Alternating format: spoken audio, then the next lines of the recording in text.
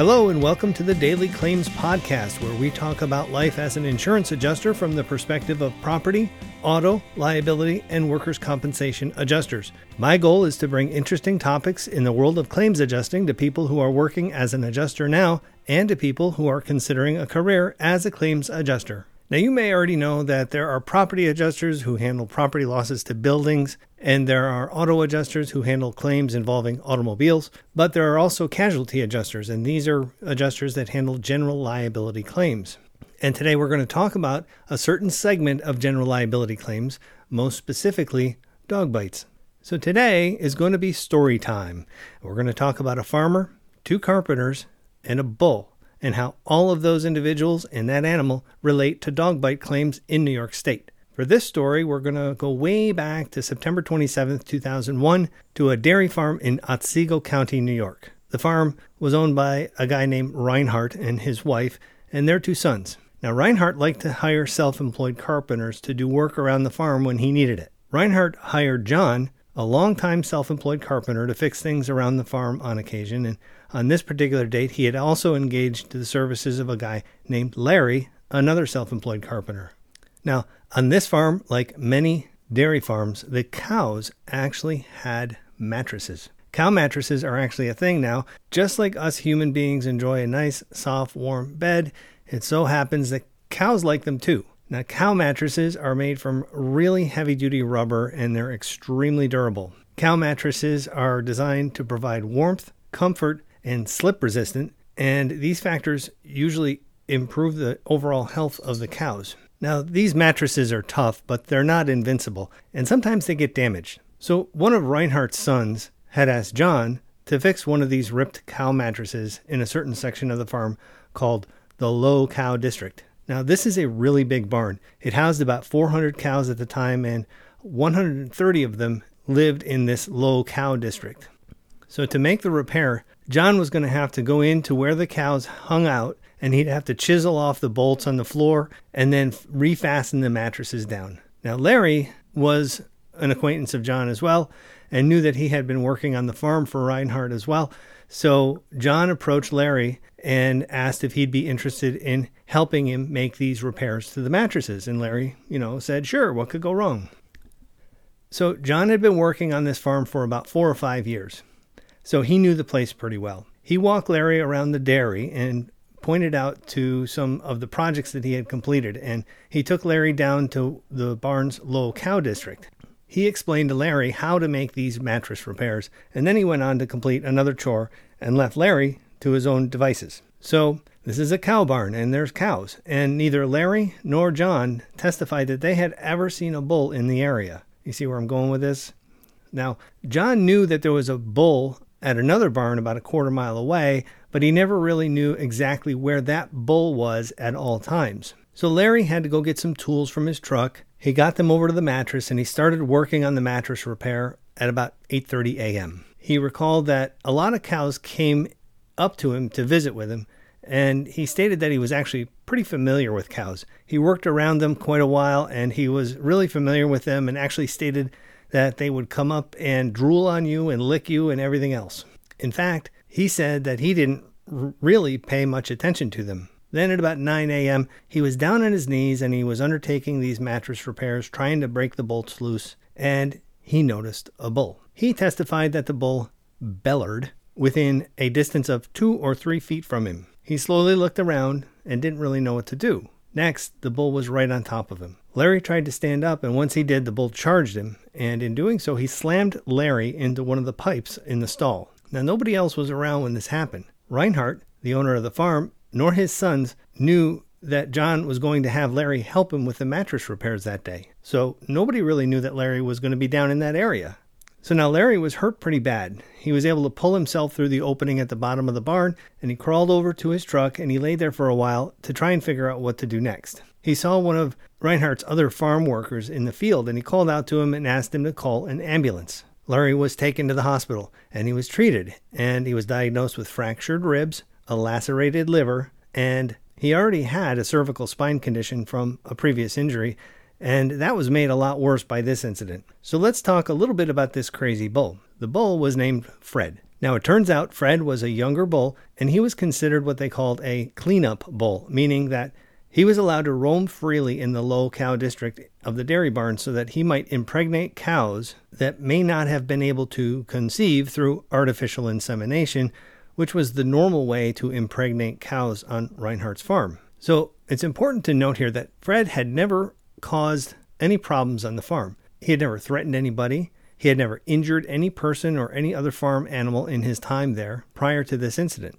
It's also important to note that Fred was never chained up or caged or barricaded in any way. He was allowed to roam freely all around the barn. Fred's owner, Reinhardt, testified that none of his bulls had ever hurt anybody or threatened any other animal or person. So Larry was hurt pretty bad, and he and his wife both sued Reinhardt and John to recover damages because of the injuries.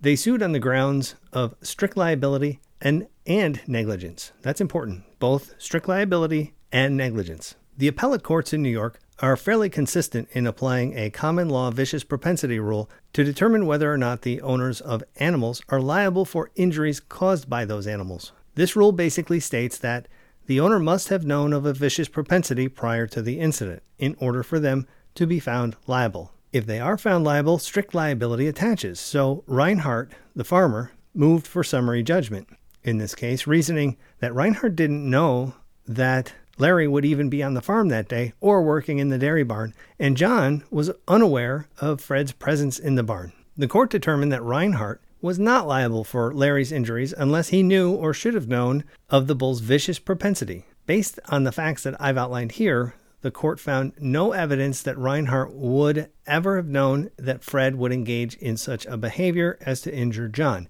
It was well established by testimony that Fred had never injured any other person or animal or behaved in any hostile or threatening manner. So to contradict this, the plaintiff provided an expert commentary who was a professor of animal science, and he described bulls, and in particular breeding bulls, as generally dangerous and vicious animals. And he said that Reinhardt should have restrained that bull or warned Larry that the bull was present. But the court found that you can't just say that a particular breed of a particular animal is knowingly vicious or dangerous. According to the court, there has to be some history of behavior that would suggest that an animal is dangerous. So all of that addressed strict liability and that portion of Larry's claim.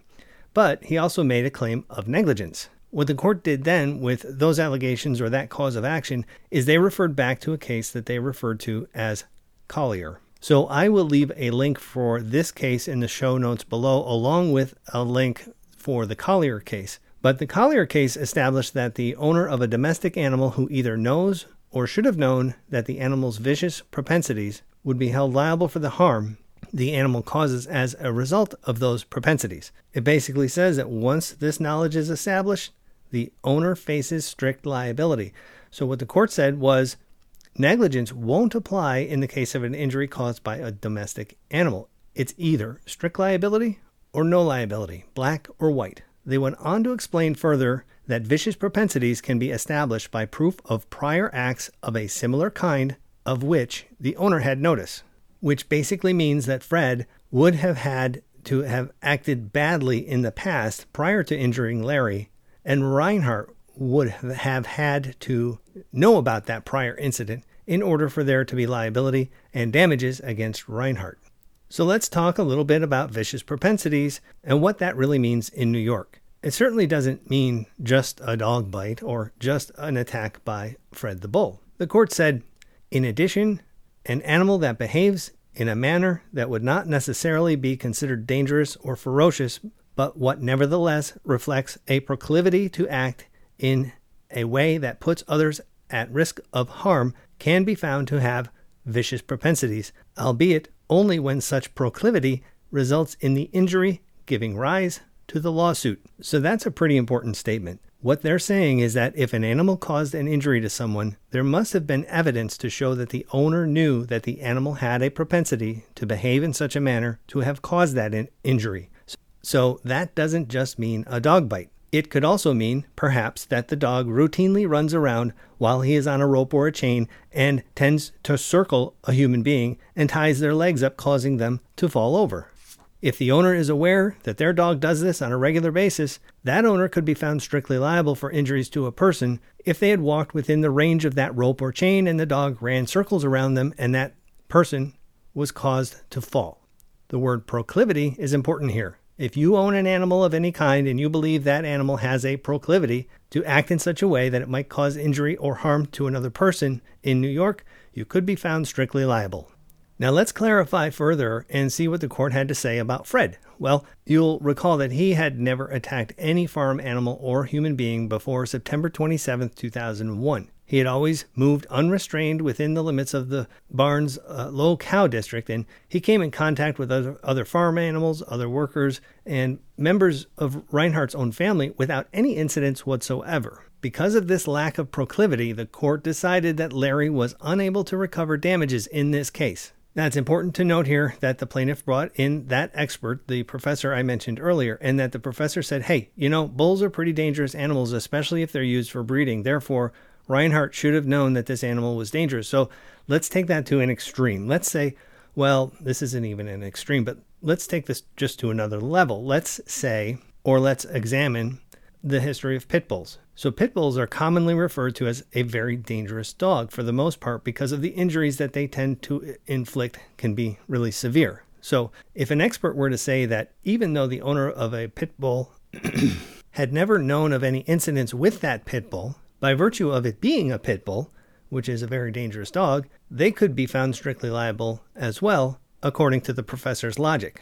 Well, the court said that's not really the case. One of the defense attorneys I work with has described this theory in New York as a dog is allowed to be a dog in New York State, and Fred is allowed to be a bull under that philosophy. However, it appears that one bad move by Fred or any dog instantly establishes a propensity or a proclivity to be dangerous. And once this is established, that owner of that animal knows it's established, then strict liability applies for any subsequent incident that may occur. And this is why in New York, the rules regarding dog bite claims are commonly referred to as the one bite rule. Now, clearly, based on the circumstances of everything we've talked about so far, this moniker is an oversimplification of these common law theories because they don't just include dog bites, but other behavior as well.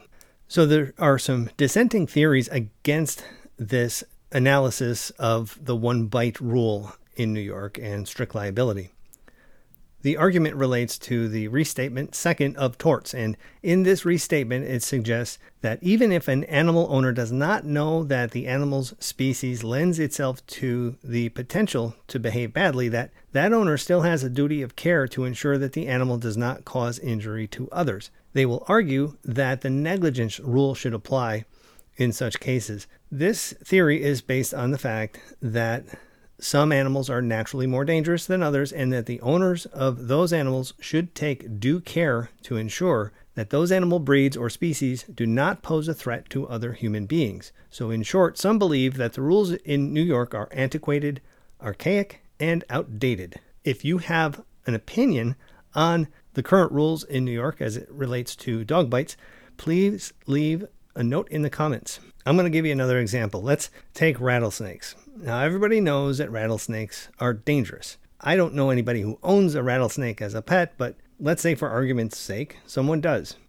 If the owner of that rattlesnake lets the snake out into the public and it's hiding in the bushes one day when a pedestrian walks by and the snake lurches out and bites that pedestrian, what do we make of a case like that under New York's one bite rule? If that snake had never been aggressive or bitten anybody in the past, would that absolve the snake owner from liability? It appears that under New York law, it would.